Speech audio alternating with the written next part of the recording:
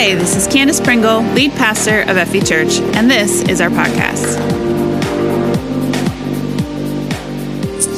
So before we get into this Palm Sunday message today, I do want to ask you, how many of you enjoyed the Privileges series that we just finished up last week? Is that helpful? I can't tell you. You never really know how finance-related messages are going to go, right? Because it's so closely tied to the heart of who we are, like how we feed our bellies. It just is. But this particular series, I got so much positive feedback, and it wasn't stuff like I have to change my actions, but it really was like I need a heart change, and therefore my actions have to match. Like it was just such a beautiful Jesus changing us from the inside out kind of moment. So good. And I was just so very proud of you all for following the Holy Spirit's promptings in that and submitting even when it's hard. You know, this year I plan to continue to just boldly ask you to contribute to the Freedom Foundation. If you love your church, right? If you have found Jesus here, if this is someplace you call home, if you've had your own life change here, like so into that. Give a little extra this year into the Freedom Foundation. My goal, and it's an ambitious one, is to raise $100,000 for the Freedom Foundation this year, which will literally cover all of our mortgage payments. It goes directly into this building, this property, this home, right? So that's my goal. I am telling you it's a tall order because we haven't given that much to it since 2018. In fact, last year we only gave about $10,000 into the Freedom Foundation. So it's a big goal. Can we believe for that with me? Okay. This year it goes directly into the mortgages. It is sowing into this resource where we all, build relationships together, where we grow together. And we did see those of you that gave a Privileges card in the 1 week that I asked for them, an additional $800 per month was faith promised into it, which is awesome. But God is a provider, right? I know He will provide. He's going to use His people to do that. He cares about this church more than I do. I sometimes have a hard time believing that. But He does. He cares about it so much more. He wants it to succeed more than I do. He is the provider. Amen? All right. Happy Palm Sunday, everyone. I was sitting at my home office desk one day this week, and one of my foster kids, he walked up to me and he sat on the bench beside me and he said, "Are you reading your Bible?" And I said, "Well, yes, in fact, I am." He said, "For church?" Like, well, sometimes I read it for church and sometimes I read it for me, right? And he's like, well, what are you reading? And so I started to tell him a little about John 13, which I was studying at the time. And he kind of interrupted me and he said, "Oh, Jesus is a king, right?" The funny thing is, it seems like such a silly and easy to answer question on the surface, right? But right at that moment, I was actually studying the message today and my teaching from Bold and Brave on Wednesday night. And I actually hesitated with that answer for a second because I can say with all certainty that no, Jesus was not an earthly king. Could He have been? Absolutely. Were there people who wanted Him to be? Yes. But He chose not to be. He chose specifically to lower Himself to the position of a slave. And it's a completely unique thing about who Jesus is that it is absolutely important to understand. Is He king? Yes, absolutely. He's king of my life, right? He is king of another realm. He will be king of this earthly realm someday, but was He king when He walked on earth? No, He chose not to be Him. And today we're going to read the Palm Sunday story where He could have been king. This is the story of what Jesus cares about and what He does not care about. See, I think a lot of us get this completely wrong. As Christians, those of us who are following Jesus, I think we have huge misconceptions about what Jesus does care about and what He doesn't. A couple of weeks ago in the Privileges series, I had promised you all a message about what Jesus gets angry about. Because when you understand what he does get angry about and what he doesn't, it's incredibly freeing. And it's an example to live up to. So do you ever wonder, what does God get angry about? I don't think a lot of us wonder. I think we know. It's something we don't often focus on either in the evangelical Pentecostal world. I think mostly because we're called to spread the good news, right? Not the bad news. We're called to spread the good news, which is that God uses imperfect people. He loves us unconditionally. He sent his son. He's not angry with us, right? There's nothing that you can do that would make God disappointed in you, right?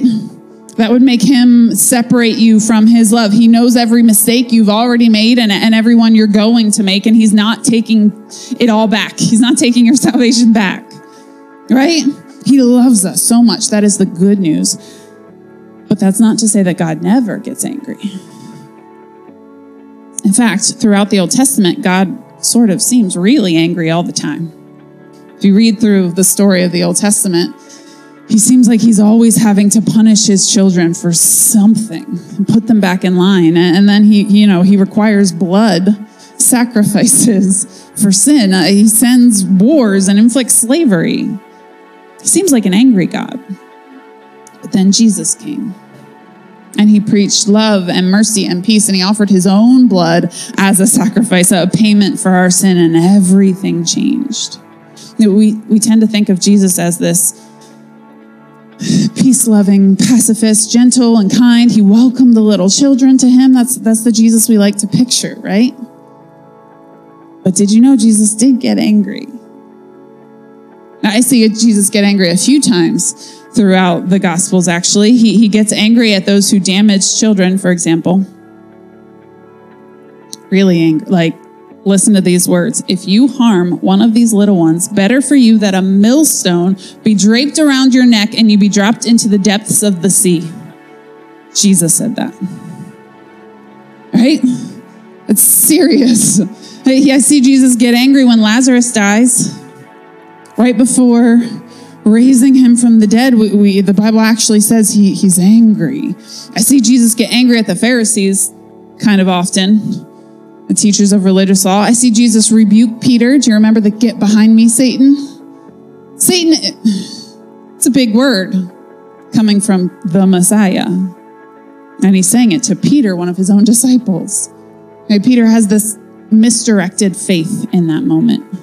Jesus is calling out. And I see Jesus get angry in the temple twice.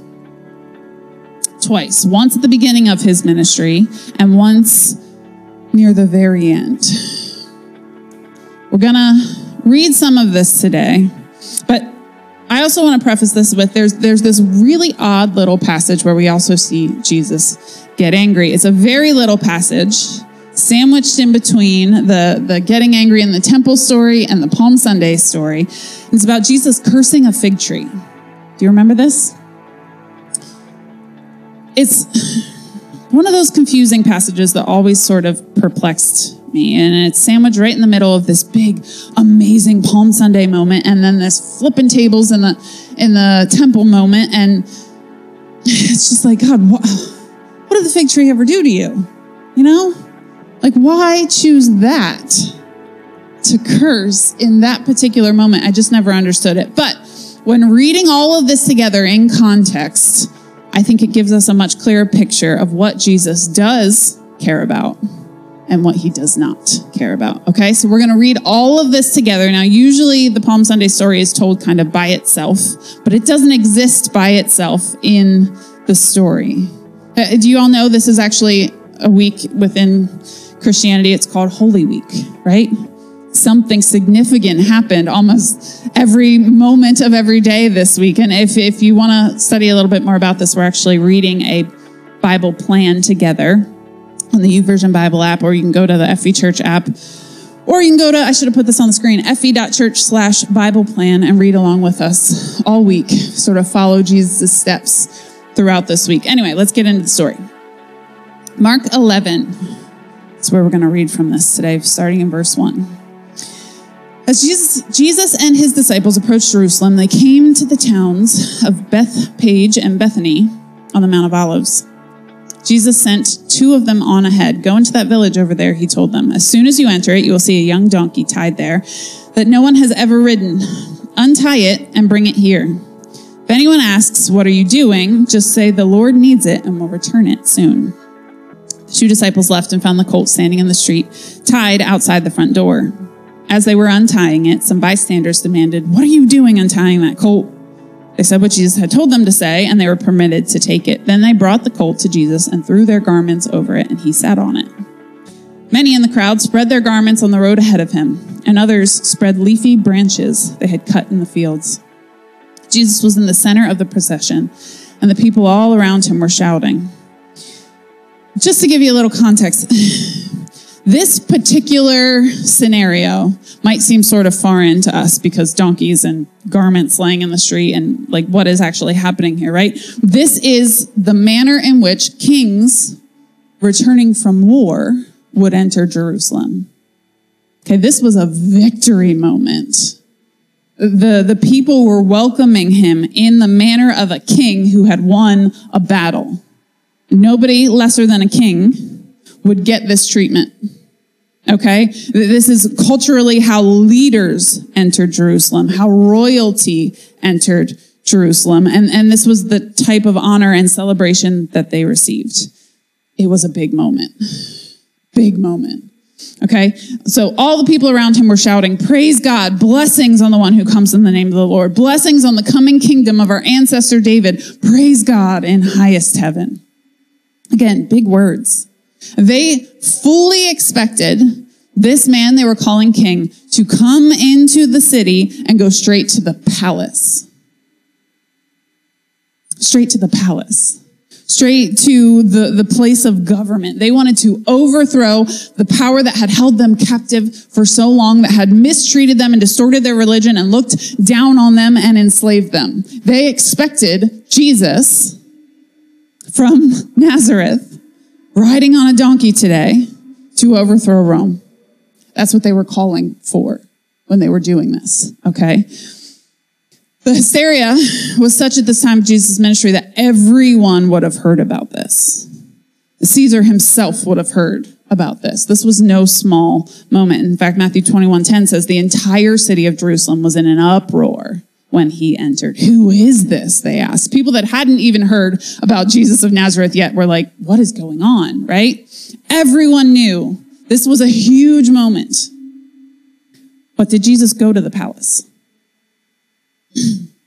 I like to imagine them, like we know what parades look like. It's sort of people lining the street in this parade, and they're leading him. The garments are being laid in front of him straight to where they think he's going to go, right? At some point, there must have been a right or left situation. Right to the palace, left to the temple. I don't know how it was structured, but there had to have been this moment where the people were going toward the palace.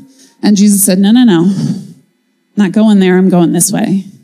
And they sort of had to be like, okay, maybe he knows a different, maybe it's Jesus, maybe there's traffic up ahead we don't know about, right? And they're like, okay, let's follow him. He doesn't go to the palace. He goes, verse 11, so Jesus came to Jerusalem and went into the temple.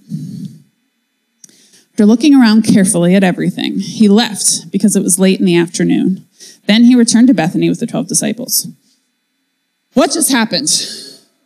Right? If you're picturing this moment in context, like put yourself in this moment, Jesus comes in like a king. Everybody's shouting. Everybody's pumped. He goes to the temple, looks around for a minute and leaves. What just happened? It must have been the most anticlimactic moment in history. Like they all thought this big showdown was going to happen. Right? He was going to march himself into the temple. They were all going to follow him, cheering along, and they were going to, God was going to rain down fire or something. Something big was supposed to happen. The walls would come crashing down, but nothing happened. Can you imagine what the disciples were feeling at this time?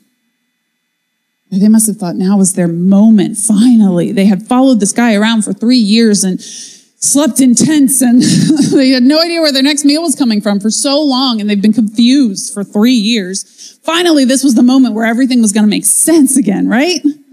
They're going to take back Jerusalem. This was their victory. I told you so moment to all the people that doubted.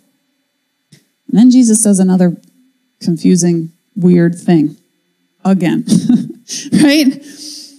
3 years they had followed Jesus, one huge whirlwind of confusion. They almost never get a straight answer from him. Amazing things are always happening. Love is exhibited. They're relearning everything they thought they knew about God. And every time they turn around, Jesus is doing some other crazy thing they did not expect.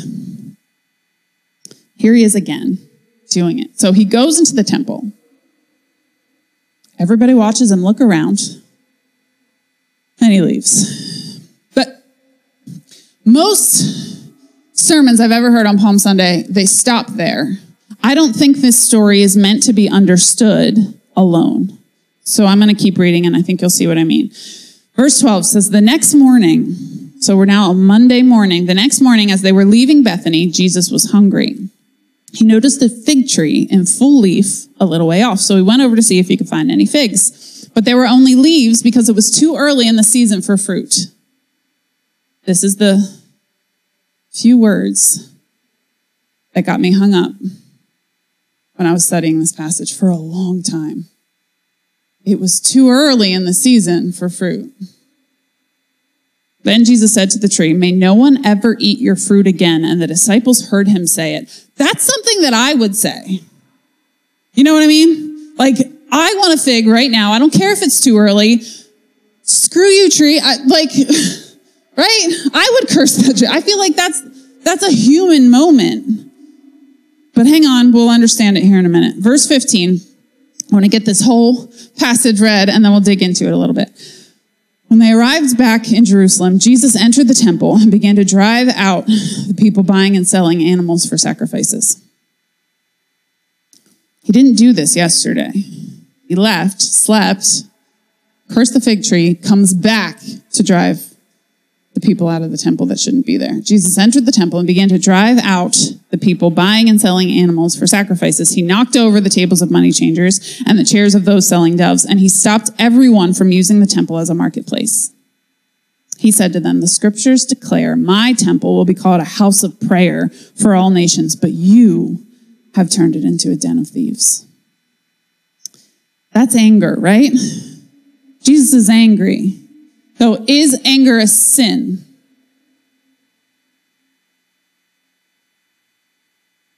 Crickets. No, because Jesus did it. He had it. He felt it. It's an emotion. It's what we do with that and what we get angry about that matters. See, to give you a little context here, they had redesigned the temple in such a way that you basically had to be able to pay for the big sacrifices to get into the inner courts. Essentially, you had to pass to the next level. In order to pass to the next level of Jewishness, of relationship with God, of even like a status in their culture, you had to pay more. So the rich could enter, the poor could not. The rich could be clean in God's sight. The poor were looked down upon and told they were worthless. The poor were kicked while they were down, told God was angry with them, that punishment was coming, and maybe even that they were the reason that God wasn't saving them from their oppressors. They were being blamed. The rich, meanwhile, were getting educated. They could speak in words the poor could never understand. They bought special prayer boxes and robes and would parade through the streets in these lavish costumes so that people would see them and practically worship them. That's what they wanted. They were showing off their worthiness, their righteousness, their specialness. Or the poor had no chance. No chance of being in God's presence, no chance of leveling up in their religious world and their culture and their lives. The Pharisees and teachers of religious law were no better than Rome. No better than their oppressors. In fact, they were worse because they were doing it to their own people for nothing but selfishness and pride. They made a very accessible God seem inaccessible to the average person. They made God seem aloof and distant and angry. They were spiritually abusing people in the name of God. is setting up standards so high only the rich and educated could ever reach. While appearing to have God all figured out, they couldn't have been further from him. While appearing to understand more about God than the poor, they could not have understood less. They had the power to know him better. They had the education. They had the resources, the time. They could have been a blessing to their people. But they couldn't humble their hearts. They chose power over obedience. They chose status over humility, and they chose pride over people. I think one more chunk here. Verse 18, when the leading priests and teachers of religious law heard what Jesus had done, they began planning how to kill him. But they were afraid of him because the people were so amazed at his teaching. That evening, Jesus and the disciples left the city. The next morning, as they passed by the fig tree he had cursed, the disciples noticed it had withered from the roots up.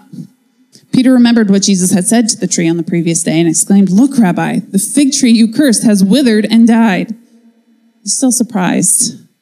You hear the note of surprise? Still don't understand who Jesus is, really. Verse 22, then Jesus said to the disciples, "Have faith in God. I tell you the truth. You can say to this mountain, 'May you be lifted up and thrown into the sea,' and it will happen. But you must really believe it will happen. Have no doubt in your heart.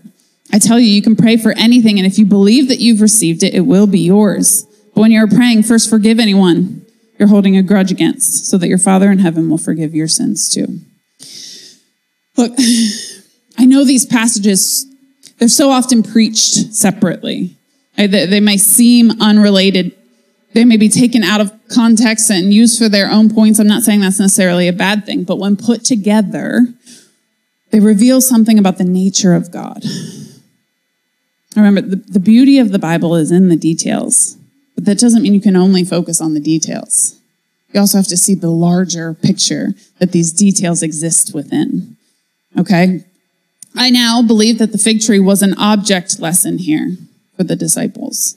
Like God was showing them something specific, and the timing of it happening within all of this chaos, right? The Palm Sunday and everything going on in the temple, the timing of this lesson is very important. This particular object lesson was given to the men that would go on interpreting all of these confusing events for us for the next 2,000 years. These are the men that would go on to develop and implement Jesus' invention of the church rather than the temple. They created a whole new way to worship God. They had to understand it correctly. See, throughout the Old Testament, Israel is described as a vineyard, as a tree, or as a planting. There are 6 passages in particular, one in Judges, Isaiah, 2 in Isaiah, Jeremiah, Ezekiel. There's 2 in Ezekiel as well. God specifically describes Israel as a plant, as a vineyard or a tree. All right, if the disciples would have thought a little bit deeper about it in the moment, put in context with the scriptures, they might have realized what Jesus was doing in the moment. He was giving them an object lesson, an important object lesson. The fig tree is actually a foundational metaphor for Israel and her spiritual health all throughout the Old Testament. The prophet Isaiah says the time had come for God's people to yield fruit that would bless the world. And several times the prophets like Micah, Jeremiah, and Hosea describe God as inspecting Israel for, hear this, early figs. It's too early in the season for fruit, remember? God inspects Israel regularly for, quote, early figs as a sign of spiritual fruitfulness. And in those books, he finds nothing. Micah 7:1 says, "Not a cluster of grapes or a single early fig can be found to satisfy my hunger." And in 2 of Israel's exiles, Assyrian and Babylonian, God pours out the curse of barrenness, and Israel becomes a rotten fig, Jeremiah 29 says. Right, but all is not lost. God promises to one day replant Israel and produce healthy figs from her again. This is prophesied multiple times in Joel, Amos, Micah, Zechariah, Ezekiel. All throughout the Old Testament. I mean, the Old Testament is rich with fig metaphors. The disciples might have been able to see that in the moment. But I think it didn't really hit them until later. And I think Jesus was doing a couple important things with this object lesson. In fact, I believe the events of these 2 days that, of the Holy Week, we now call Holy Week, but the Sunday and Monday events that happen within Holy Week, I think they were always meant to be seen together, not apart. The disciples wanted us to see the whole heart of Jesus. Let me show you what I mean. Number one, Jesus was doing a couple important things with this. Number one, Jesus was displaying his power and authority over all creation. Was Jesus humble? Absolutely. In fact, he washes the disciples' feet as an element of this week. He lowers himself to a position of a slave. He washes their feet. But that doesn't mean he doesn't have the power and authority over all creation. In fact, at Palm Sunday, the story of him entering Jerusalem in the manner of a king shows us that he had the power to do it. He could have been king. In the eyes of the people, he should have been king. I called this sermon, I don't know if it was up yet. I called this sermon the would have been, should have been, could have been king. I almost didn't name it that because I didn't know how to spell it. Would have been, should have been, but that's not how you say it, right? Would have been, could have been, should have been. I think I also say it in a different order every time, but he could have been king. In the eyes of the people, he should have been king. He was there for the taking if he wanted it. He didn't. Proving that power, earthly power, wasn't what Jesus was after. Not something that he cared about in particular.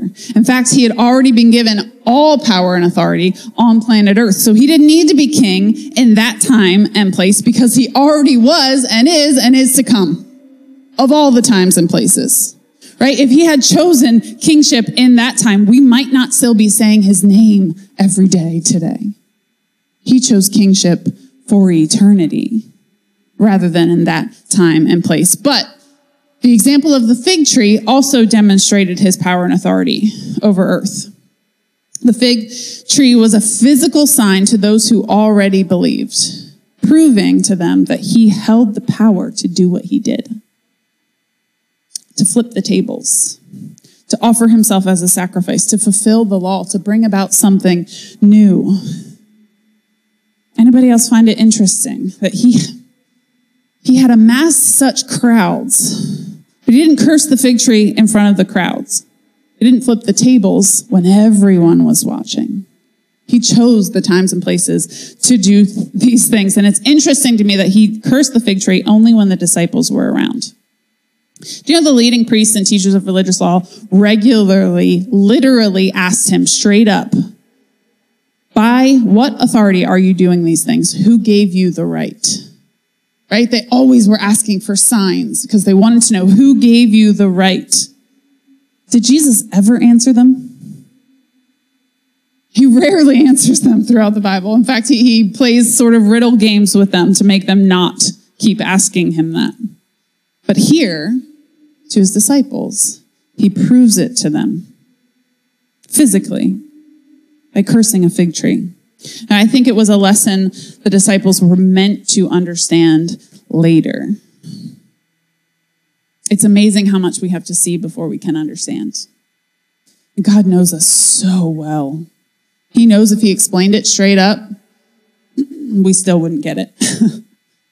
There's an element to having to go through something in order to really understand it. Like try telling a new parent anything about parenting. They know it all, right? You have to go through it yourself to be able to get it. For that matter, try telling a teenager anything at all. Haven't been through adulthood yet, it goes in one ear and out the other. They have to experience it for themselves, right? A lot of this, Jesus knew too. And so he gave the disciples these lessons, and they sort of dawned on them later. Number 2, Jesus was demonstrating the consequences of fruitlessness. With Palm Sunday, the people ushering him in on Palm Sunday, they were waving a whole lot of palm leaves, but then they did nothing with it, right? Just days later, they're calling for Jesus' head. The same crowds that welcomed him as a king were literally saying, release Barabbas, release a murderer, take Jesus, right? They flipped like that. They waved their palm leaves on Sunday morning and they did nothing with it. They wanted a king for them. It was selfishness causing them to wave those leaves. It wasn't for the glory of God. Jesus could see right through it. He knew in just a few short days they'd be calling for his death. There is a consequence to fruitlessness. With the fig tree, may no one ever eat your fruit again, Jesus said. Those words marked the end of an era for that tree because of its fruitlessness. And Jesus' crucifixion marked the end of an era for the temple and its priests because of their fruitlessness. To be without fruit in the Bible is to be thoroughly unhelpful to anyone, even yourself. Right? God is life. He radiates life and life abundantly. Evil kills life. Right? The enemy comes to kill, steal, and destroy. God is the opposite. He gives life. He is the author of life. He gives life and life abundantly. The fig tree, like the bustling temple courts during Passover, they were both putting on a good show. And that made it all the worse. It's one thing to lack fruit out of season. It's another thing to lack fruit while pretending to have it. I think this last inspection of the temple was fruit inspection. I think Jesus was looking for any reason to save the system. Any reason to not pass judgment. Any reason to save it. And he found nothing. Just like the fig tree. There's no fruit. The fig tree, the temple, is supposed to be feeding people, but once again, it has failed. The Passover celebration, the tumult, the crowds, the singing, it's all a show. Jesus enters God's house of prayer and finds it a den of robbers. Lots of action, lots of bustle, but no righteousness. Leaves, but no fruit. Same way of accessing God, same God, right? We access him through sacrifice. None of that has changed. Jesus didn't come to abolish the law. He came to fulfill it. But there's now no reason to allow yourself to be abused by a religion to know God. We have direct access. Now, some Christians use this as an excuse to not attend church. That's not what I'm saying. The church is meant to be an organized body of believers on a mission to tell the world the good news, a place to give into, a place to serve and to see the world change. Jesus invented the church. You can hardly be a follower of him without giving into one. He used his disciples to see it accomplished, and he does the same today. But a lot of churches have a lot of leaves, but no fruit. We're leafing all around. Got plenty of leaves to show the world, right? It looks like we're worshiping. It looks like we're serving. It looks like we're giving. But is there anything actually under it? Is there anything that will sustain somebody else? And here's the third thing. Jesus was setting up parameters for his church. He was giving us a handbook, a rule book to live by, right? In Palm Sunday, he gave us that he should be worshiped. He deserves the king treatment. Did he deserve to ride in on a donkey and have palm leaves waved at him and the garments in the road? He deserved that, right? He is Jesus, the Messiah, Son of God. Of course he deserved it. He deserves to be praised. But the fig tree shows us that's not all he requires. It's not empty praise that Jesus requires. Jesus has no use for an empty praise, actually, because he's never in it for the kingship anyway. And he's demonstrating the stakes of not only failing to produce fruit, but of giving a fruitful impression and failing to back it up. Church, speaking to the church, your parameters are clear. What Jesus cares about and what he doesn't is clear from these passages. We are to praise him, yes, but also back it up, right? Produce fruit. Praise him, yes, but also be good at producing fruit for other people. Jesus is sending a very clear signal. Our personal lives can look like they are in leaf. Right? Our leaves may look like those of a supermom or a business tycoon or a winner. We might look like we have the perfect family. We are an A-team Christian. We're the perfect serve team member at church with an overstuffed schedule of ministry activities, but the root may be withered. There may be no fruit of holiness or intimacy with God. And what's worse is our leaves may even fool us. Underneath the tithing, the serving, and giving, is there anything real going on with God? Our churches can do the same. A church's leaves may look impressive with booming attendance and capital campaigns and clever pastors and impressive music, but what will the Lord find upon close inspection? Will he find only leaves, or will he find figs too? If you were a tree, what fruit would you be producing? If Jesus came and inspected you today, is there anything God could use on your tree? Some of us are choosing greatness over usefulness. It looks green and leafy and may provide shade to one or two for a time, but it won't last long and it won't sustain anyone else. The amazing thing about fruit on a tree is that the fruit isn't about the tree. It doesn't do much for the tree itself, right? The roots, the leaves, they feed the tree, but the fruit isn't about the tree. It may be about the next tree, but it's also about humanity, feeding the life cycle. Trees are producers in the food chain.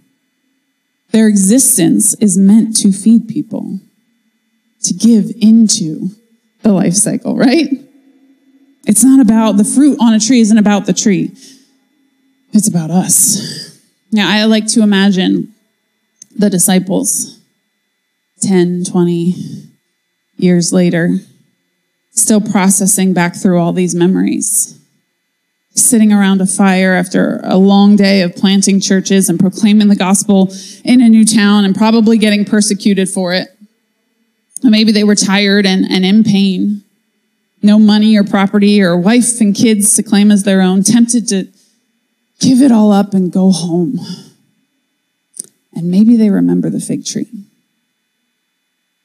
Maybe it motivated them to continue to bear fruit even when it was difficult, in season and out of season, as the Holy Spirit enabled them, because the only other option is fruitlessness.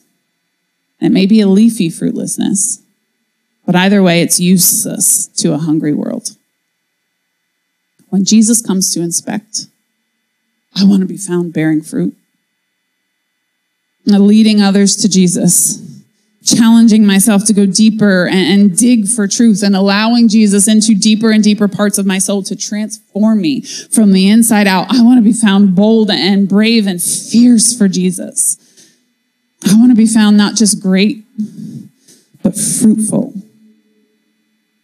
And that means probably I have to give up more of my time, more of my Netflix time, more of my downtime. It means I stop looking at the church like it's all about me and what I can get out of it, and start looking at the church as what I can give into it.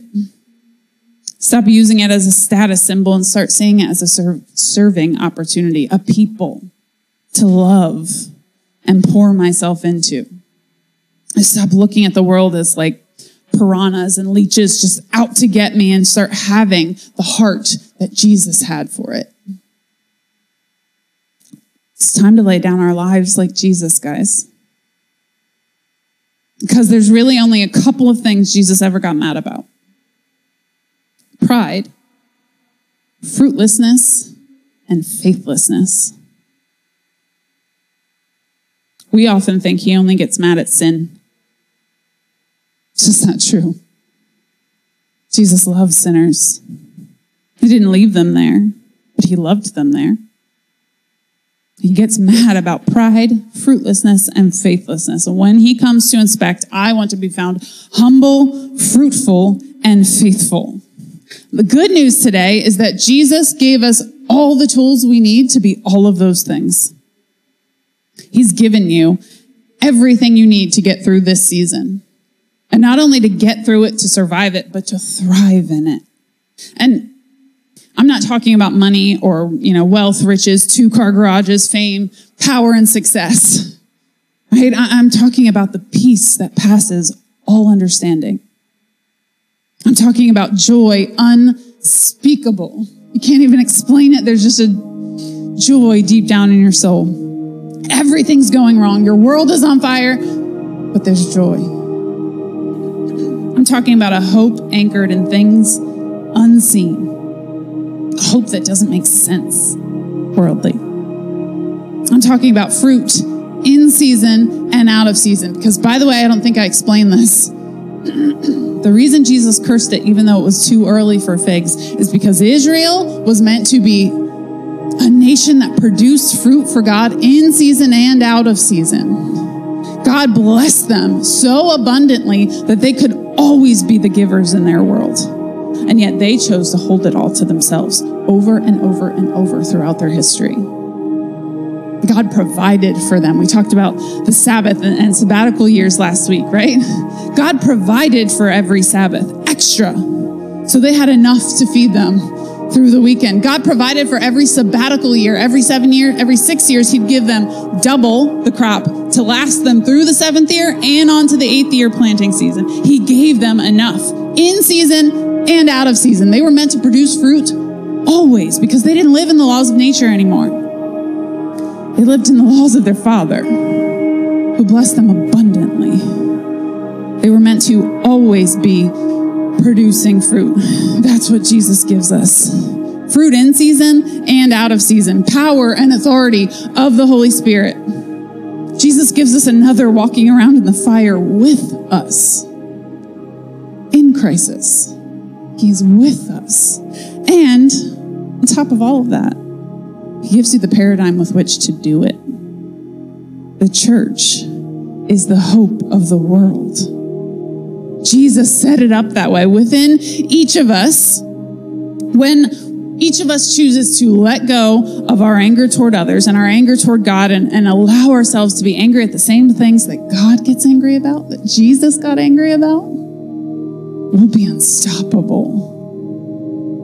Now, he didn't get angry about the loss of power. How many church fights have you heard about? People angry about losing power over each other, right? Jesus didn't get angry when people abandoned him and abused him. How many people have you heard leaving churches that have left them out or abused them in some way? Jesus didn't get angry when sinners sinned. He didn't get angry when secular culture acted like secular culture. He expected it. We'll be the church he's called us to be when we're no longer tolerating pride in our lives. When we're no longer tolerating lazy, stubborn fruitlessness. Faithlessness that doesn't convict us to do anything helpful in our lives. When we start to curse those things in our lives rather than everyone else around us, rather than God, then and only then can we be useful in God's hand. When the fruit inspector comes around, the would have been, should have been, could have been king, I want to be found fruitful. Not basking in some glory that I've amassed for myself. Not spiritually abusing other people and telling them how wrong they are all the time. That God is far away from them. That they've sinned too much. They could never find it. I don't want to be found doing whatever the crowds want me to do. I want to be found fruitful, helpful, faithful, and humble. God, help us to do just that. Help us to die to our sinful natures, our selfishness and pride. Help us to remember your example that you could have been king. You could have taken on power in that time and place. The people were begging you to. You could have been their king, their liberator, their hero. But you chose instead to die for us. That you would be king not just of that time and place, but every time and place. And you laid down your life. You chose to walk to that cross for me. A flawed, imperfect human being doesn't deserve your love and affection. God, help us to get angry at the things you get angry at and nothing else, nothing less. Help us to lay down our pride, our laziness, our entitlement, our greed, and just follow you to the cross. With heads bowed and eyes closed today. Maybe some of you are here today saying, I've never seen Jesus quite like that. To me, God has always been this angry guy in the sky, wagging his finger at me, telling me all the wrong things I've ever done. I've only felt anger from him and other Christians. I didn't know how much he loved me. And I'm here today to tell you he loves you so much. God is real, God is good, and he loves you so much he sent his son to preach a different way of living and ultimately to lay down his life for you, offering himself as a living sacrifice for you. And today, with heads bowed and eyes closed, if you're here saying, I've never given my life to Jesus, I've never accepted that forgiveness in my life, but I want to today, this is your opportunity. Say yes to Jesus. Say, I'm into following him, to living a life that is fruitful, useful, to laying down my life like he laid down his. Be used in the bigger picture for God. That's you today. All you have to do today, I'm making it sound really big and grand, but it's so simple. All you have to do is say, I'm into following Jesus. I accept his forgiveness in my life. I want to live for him. If that's you and you're in this room, would you just raise your hand? I'm in. I want to follow Jesus. If you're watching online, you can text the number on the screen or type I'm in the comments. Raise that hand high if you're here in the room. The ushers just have a small card they want to give you, help you with that decision. And you can put those down. Thank you. Maybe the rest of you here today are saying, you know what, I've believed in Jesus for a long time, but I know I'm not being fruitful. I'm not producing anything that would help anyone else. I'm just surviving right now. I need Jesus to come in. Help me produce fruit again. That's you. Would you raise your hand?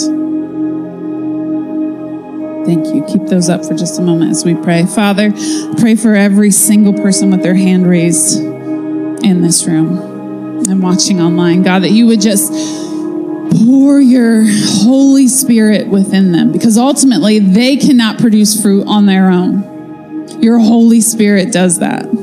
We pour the Holy Spirit into our souls, and out comes love, joy, peace, patience, kindness, goodness, gentleness, faithfulness, and self-control. God, I just pray that you would pour those out right now. Wrap your arms around each person that just wants to humble themselves and be useful again in your kingdom. God, show us how to do that. Put new gifts and talents and callings within each and every one of us, that we would wake up in the morning excited to go and do what you've called us to. Not just asking God to bless all my things. God, help me have a good, easy, comfortable day.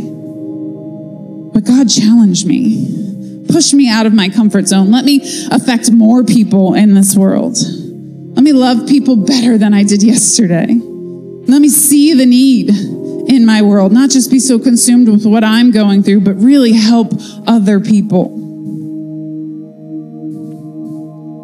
God, help us lay down our lives like Jesus. Thank you for his example, for his sacrifice. Thank you for the story of Palm Sunday in the Bible, where we can see that Jesus could have been king, but he chose not to cling to it.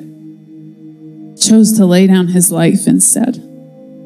We thank you and we praise you. In Jesus' name, amen. Amen. Thank you so much for joining us today. If you made a decision to follow Jesus, please let us know by going to fv.church/IamIn. And remember to download our app for more content and helpful links.